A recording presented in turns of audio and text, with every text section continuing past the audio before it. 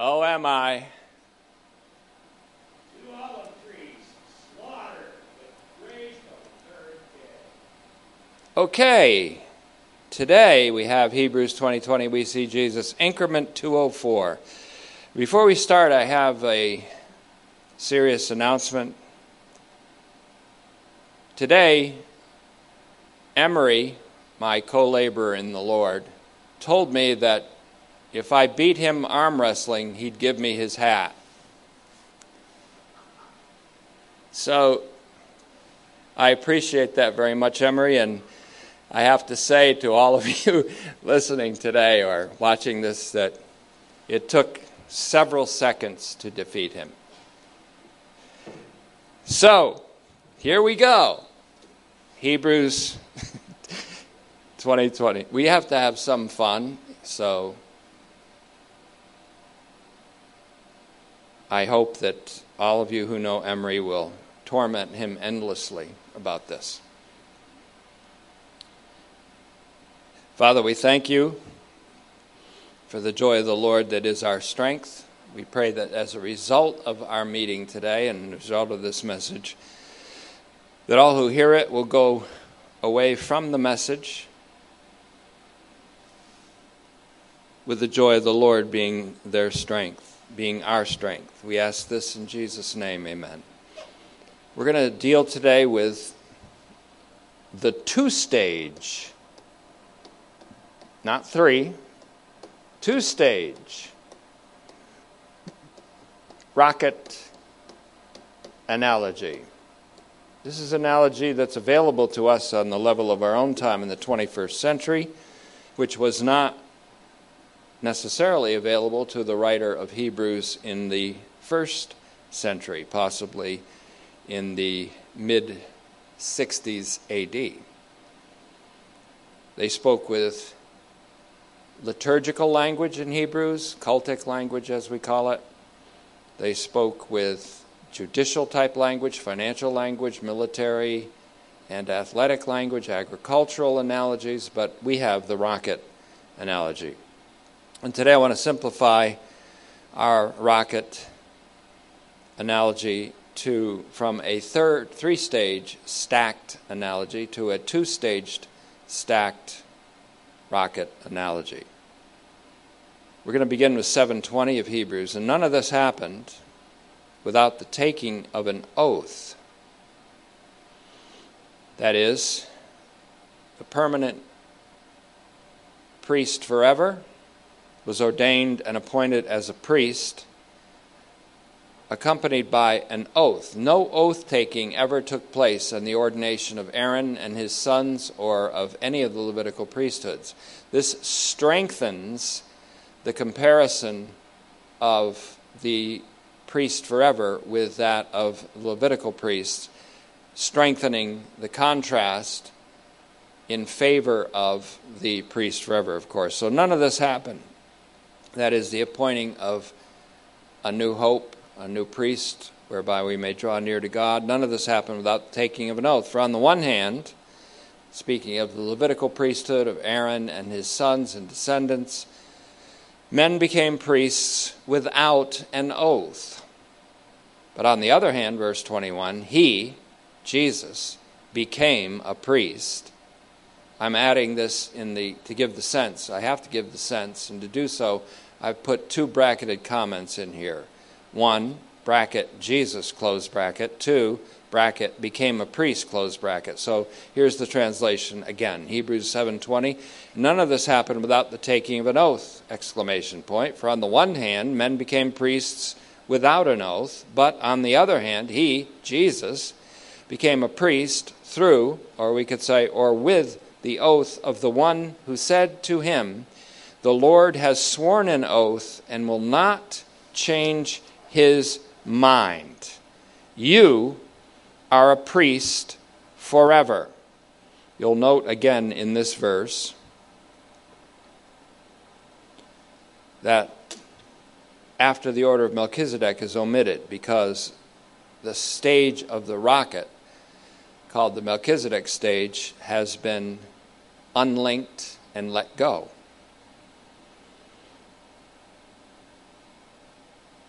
In fact, Psalm 110:4 is treated in a way in Hebrews. It's almost like you take a tube of toothpaste and squeeze it until the very last bit emerges from it. The very last bit is the word forever. And that's what we're left with in Hebrews 7:24-25. But we'll get to that. We're back right now with the very important idea of the oath or the oath-taking, a concept that entered Hebrews in the exegesis of Psalm 95, 8 through 11, Septuagint 94, 8 through 11, in Hebrews 3:7 through 4:7, a long exegesis on an oath that God swore in his wrath that they would not enter into his rest, and why. And that concept of the oath and that treatment of the oath is more fully developed with the oath-fortified promise to Abraham in Hebrews 6:13-18, and then the oath-fortified oracle to Jesus, which formally acclaimed him to be a priest forever, Hebrews 6:19-20. Now we've come to understand, and it's worth remembering and recalling, we've come to understand that there is an intimate connection between the oath-fortified promise of God to Abraham regarding an innumerable seed or offspring, and the oath-fortified declaration by God to Jesus, you are a priest forever. There's a connection between the oath-fortified promise to Abraham and the oath-fortified oracle to Jesus that we have seen. In other words, this priest forever by a divine oath is the single inclusive representative of the innumerable seed of Abraham, which is all of humanity enveloped in Christ. Galatians 3:16.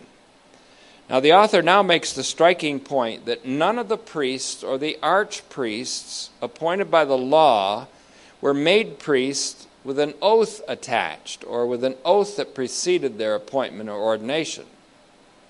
The contrast between the priests of Aaron's order and this priest forever becomes stronger because of this, and the superiority of the forever priest shown by the fact that his appointment was fortified, so to speak, by a divine oath, once again strengthens the contrast in favor of the forever priest. We notice that only a priest forever is mentioned, again here in 721. The Melchizedek rocket module has been unlinked and has fallen away. And please consider that, fallen away. An oath speaks of unchangeability, of immutability. No such immutability was declared for the Levitical priesthood or for the ordination and appointment of any priest or archpriest of that order. The backward look at the oath is followed almost immediately by a forward look at the new covenant in this homily as it unfolds. The better hope links with a better covenant of which Jesus is the guarantor. Hebrews 7:22 then. By so much then, Jesus was made the guarantor of a better covenant. Guarantor, oath, guarantee, surety, pledge, certainty.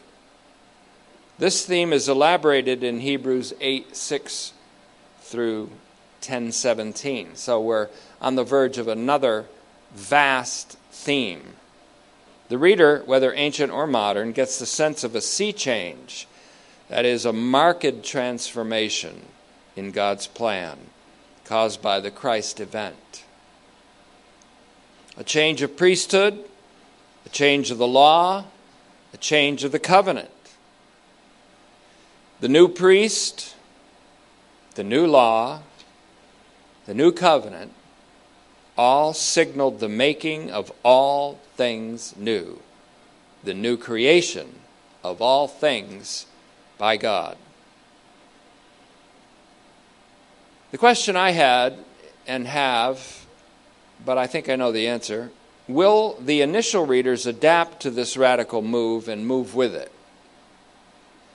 Did they, is a better way to put it. History seems to give us an affirmative response to this question because it bears witness to the escape of all the Christians in Jerusalem to Pella, P-E-L-L-A, in A.D. 66. In other words, historians who record the conflagration of the 7-year event of the Great Tribulation between 66 and 73 A.D. reveal that not a single Christian was within the environs of Jerusalem when it was besieged and destroyed by the Roman legions and their allies. History seems then to give us an affirmative response to the question, did the recipients of the epistle to the Hebrews heed those words and warnings? Because, again, history bears witness to the escape of all the Christians in Jerusalem to Pella, the mountain regions surrounding Jerusalem, in AD 66, just before the siege of Jerusalem by the Roman legions, which ultimately led to the catastrophe of AD 70, August of AD 70, including the destruction of the temple and the termination of all Levitical sacrifices. Please notice that. With the destruction of the second temple, the restored temple, the refurbished temple by Herod in Jerusalem, was also the cessation of all the Levitical sacrifices. That which was refused to be let go was let go forcibly. It seems that the Christians in Jerusalem heeded the warnings of their Messiah also in Matthew 24:15 through 28. And they may also have paid heed to Hebrews, or at least its essential message. Attentiveness, here's a principle for on the level of our time, Otlat. Attentiveness to the Scriptures leads to salvation in many senses and on many levels and at many times, in James 1:21. The rocket analogy that we spoke of, the two-stage rocket analogy that we're dealing with, the rocket analogy can remain deployed as it was for Melchizedek and the priest forever. The rocket analogy can also remain deployed for the priests of the Levitical order, just as it pertained to Melchizedek. So we can and should at this point simplify our rocket metaphor to that of a two-stage rather than a three-stage rocket. In the two-stage rocket, the first stage's engine ignites at launch and burns through its fuel. It is then detached, having become useless and dead. Now, the module that has been unlinked and let go in this continuing analogy or extended metaphor is the Levitical priesthood and the shadow sacrifices they offered, while the second stage remains in flight. The second stage being, in this simplified analogy, the second stage being the priest who lives forever and the sacrifice that he offers, which is efficacious for as long as this priest lives. The stacked two-stage rocket analogy, these modules are stacked on top of each other, that's all that means. The stacked two-stage rocket analogy pertains throughout much of the Hebrews homily, in fact, with a lot of other things. In fact, this is a curious thing. Look all the way up to Hebrews 10:9b, the second part. It says, we have this curious statement here. It says, he takes away the first to establish the second. If we wanted to bring this into our rocket analogy, the first stage is detached and let go, that the second stage can be established in its orbit or in its mission. He takes away the first to establish the second. An ere to proton, hina to deuteron stese. That's my mispronounced attempt at the Greek of that phrase. He takes away the first, to proton, to establish the second, to deuteron. This statement, he takes away the first to establish the second, can apply to the first being the first priesthood and the second, the forever priest. It can also apply to the whole protocol involving animal sacrifices and the once and for all and forever efficacious offering of the forever priest. He takes away the first protocol of animal sacrifices that he may establish forever. The second, the efficacious offering of the forever priest. It can apply to the law versus the act of God in Christ, in the Christ event, in Romans 8:3. We've just seen that the law is said to be weak and useless in completing anything.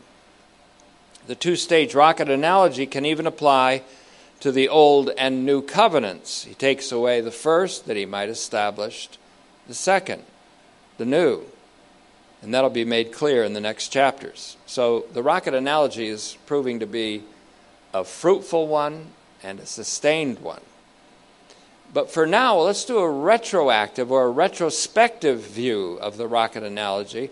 I didn't use it, I don't think, in Hebrews 6:1-8. I'm going to read the whole passage and then let you kind of figure out how we're going to put the rocket analogy into this, and then I'll show you how we do it.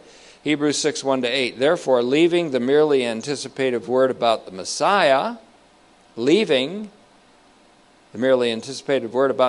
let's be brought to completion. Not again laying down a foundation of repentance from dead works, faith in God, instructions about ritual washings, the laying out of hands, the resurrection of the dead, and judgment of the age to come.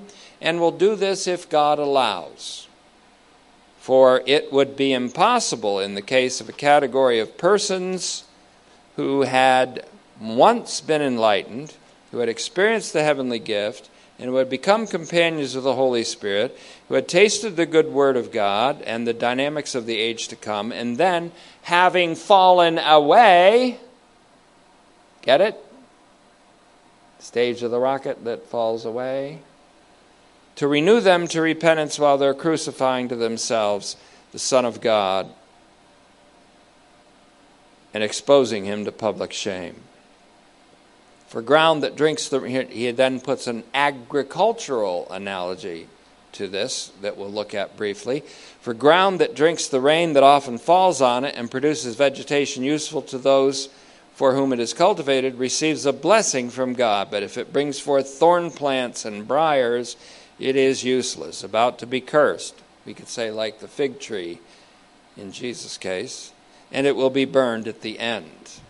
Now, in this passage, the first stage of the rocket, which has been propelled toward completion or perfection, consists of the, quote, merely anticipative word about the Messiah. And it consists of the foundation, as it's called, of repentance from dead works, faith in God, instructions about ritual washings, the laying on of hands, the resurrection of the dead, and judgment in the age to come. That's the first stage. That's the one that is detached and that falls away.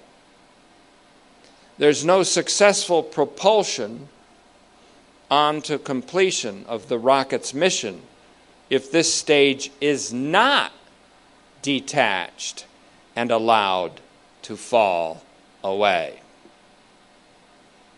If it is not allowed to do this, the danger is that the second stage will also fall away and never go on to the completion of its mission. In fact, the Greek verb translated to fall away, the Greek word that is translated as to fall away, parapipto, Parapipto, to fall away, means like the falling off and detachment and falling away of a stage of the rocket. It's similar in its meaning. It's used in Hebrews 6:6. Consider in the context the verb parapipto, which means fall away. Hebrews 6:4. For it would be impossible in the case of a category of persons who had once been enlightened, who had experienced the heavenly gift, and who had become companions of the Holy Spirit, who had tasted the good word of God and the dynamics of the age to come, and then, having fallen away, to renew them to repentance while they're crucifying to themselves the Son of God and exposing him to public shame. Falling away, then, is the perfect word for the action of the first stage of the rocket in our extended metaphor. The readers are urged not to fall away with the falling away of the first order of priests and the system of sacrifices, which had now proven to be weak and useless, compared with the second order of priest, which consists of one priest only, the only mediator between the one God and all of humanity, the God-man, Christ Jesus. In fact, the agricultural analogy of Hebrews 6, 7, and 8, for land that has become useless and which had come close to be cursed, and its thorns and thistles needing to be burned, is also strongly supportive of our analogy.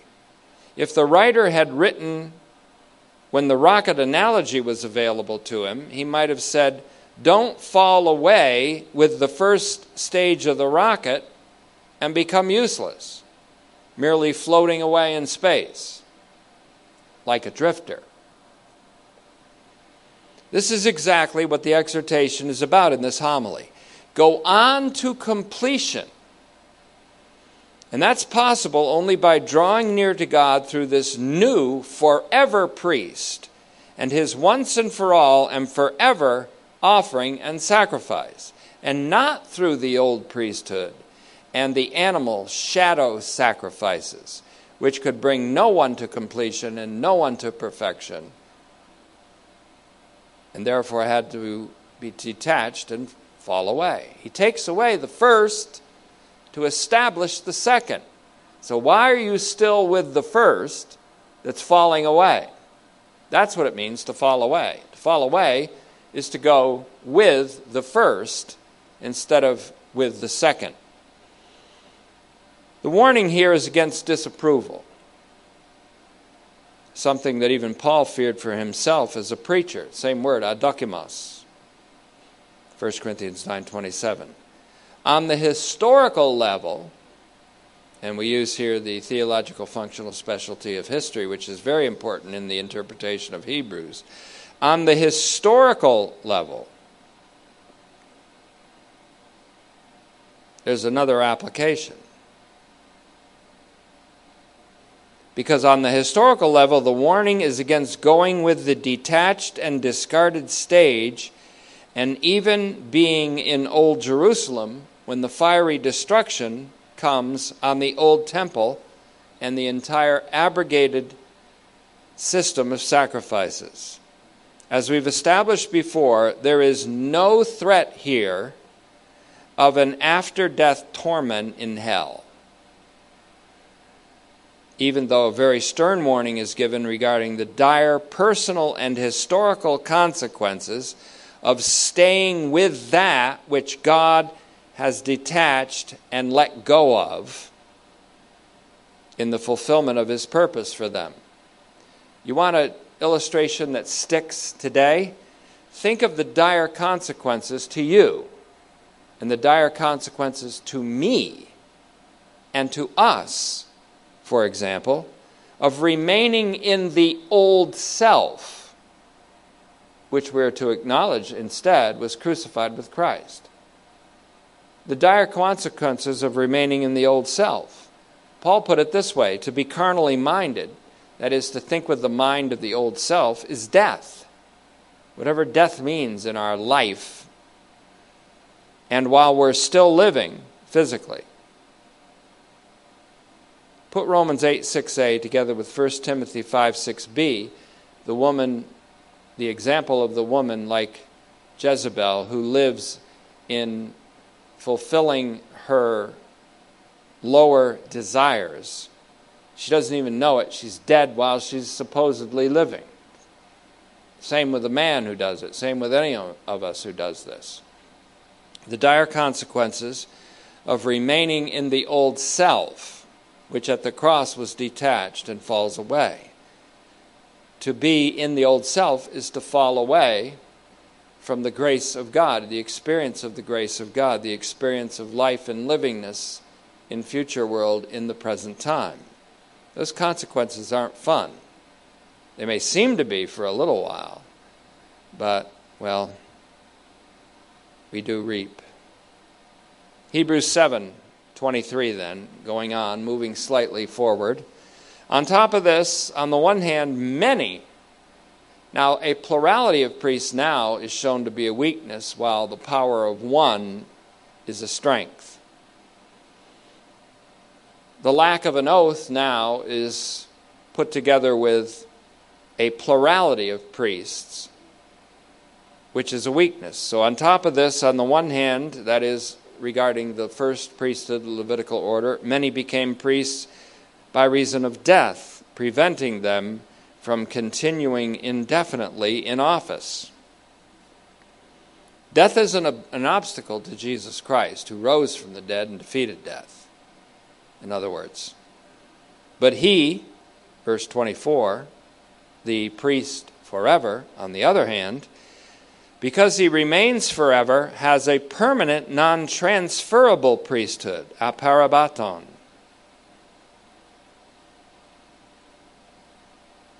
Therefore, he is able to save completely those who come through him, the infinitely superior realized hope, to God. He lives to make intercession for them always. Now, the descriptor that he uses for his priesthood, the priesthood of Jesus Christ, is aparabaton, and it means incapable of passing away. It's a synonym for amatathaton from Hebrews 6:17 and amatathaton in Hebrews 6:20, as descriptive of the oath-fortified promise to Abraham, linked with the oath-backed oracle to Jesus as a priest forever.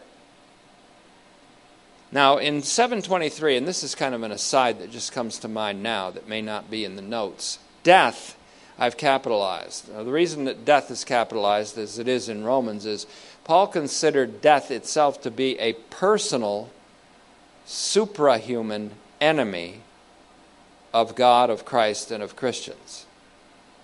Now, it's been argued that Hebrews doesn't have this so-called apocalyptic view of things.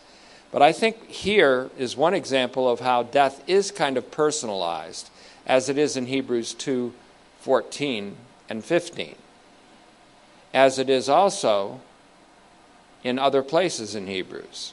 Death, therefore, should be capitalized here in the sense that it is a suprahuman enemy, speaking apocalyptically. So I'm just trying to say that the Hebrews writer was not unacquainted with apocalyptic language and using apocalyptic terms and using the term death and even sin in the apocalyptic sense. In Hebrews 9:26, Jesus appeared once at the end of the ages, or the climax of the ages, to put away sin by the offering of himself. Sin there may also be perceived in its Pauline apocalyptic sense. That's just an aside. Maybe we'll develop it later.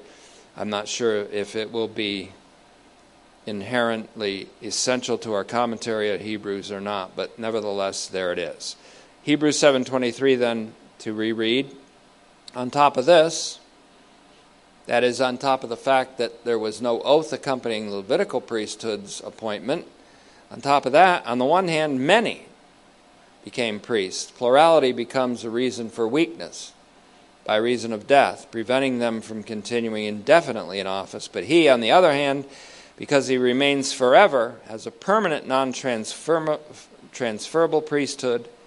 Therefore, he is able, not they, he. His once and for all sacrifice also is able, not their many animal sacrifices. He, and not priests who discontinue because of death, not the many who discontinue because of death. He, who continues because he lives forever, is able to save completely those who come through him to God. We've shown in two different increments in the past, recent past, those who come to God through him ultimately is all of humanity. He lives to make intercession for them always, always, always. Even as Jesus is our great archpriest and advocate in front of the Father, so the Holy Spirit is with us always as our advocate in the interiority of our being. So the rocket analogy, a metaphor on the level of our time, works with respect to the Levitical priesthood as a stage of the rocket which needed to be disengaged and let go. It also works with respect to the animal sacrifices, which is a stage which falls away, as we saw in Hebrews 6:4, to allow the second payload stage to go on to completion of its mission. The second stage, which remains, is what I call USSJC, the universally saving significance of Jesus Christ in his universally saving death on the cross. Because of his universally saving death, so I put it also UICC, the universal impact of the cross of Christ, the once and for all forever sacrifice of Christ, by which sin was expiated, removed, annulled, done away with, made no longer to be. So the final thing I'll ask today is whether Christ as the Lamb of God, whether the title of Christ as simply the Lamb, is sufficient to cover and be the fulfillment and superseding of all the animal sacrifices. In other words, if there were bulls and goats and turtle doves and many other kinds of sacrifices, is the simple reduced term, the Lamb, sufficient to cover all these sacrifices? That's a question that was posed and answered by Aquinas, incidentally, and one which we will ask and answer in our own way. The verse under prolonged consideration in Hebrews, ever since 5:6 of Hebrews, and then more earnestly throughout Hebrews 7, also falls by stages. Now, it doesn't mean the Word of God falls, but it means the exegesis using Hebrews or Psalm 110:4 falls off. The verse is kind of like falls off little by little in its use in Hebrews. So we have the whole verse first, including the oath. Then we have part of the verse. And then we have the accent on the single assuring word, forever, in Hebrews 7:24. The author deals then with with Psalm 110:4, Septuagint 109:4, like squeezing a toothpaste tube until the last bit emerges. The last little bit is the word forever, which describes two things: the indestructible life and tenure of Jesus, our great archpriest, and, secondly, the efficacy of his sacrifice, which is the once and for all, unrepeatable, and forever efficacious offering of himself to put away sin.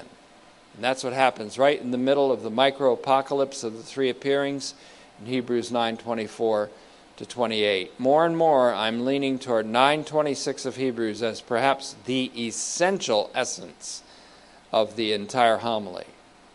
Christ appeared once in the climax or the juncture of the ages, to put away sin by the offering of himself. Thank you, Father, for another increment, and may this particular increment of study challenge us to be more attentive to the Word of God, and challenge us not to become drifters, but true disciples who leave off all demands and listen. We ask this and ask for this grace and receive it with confidence in Jesus' name. Amen.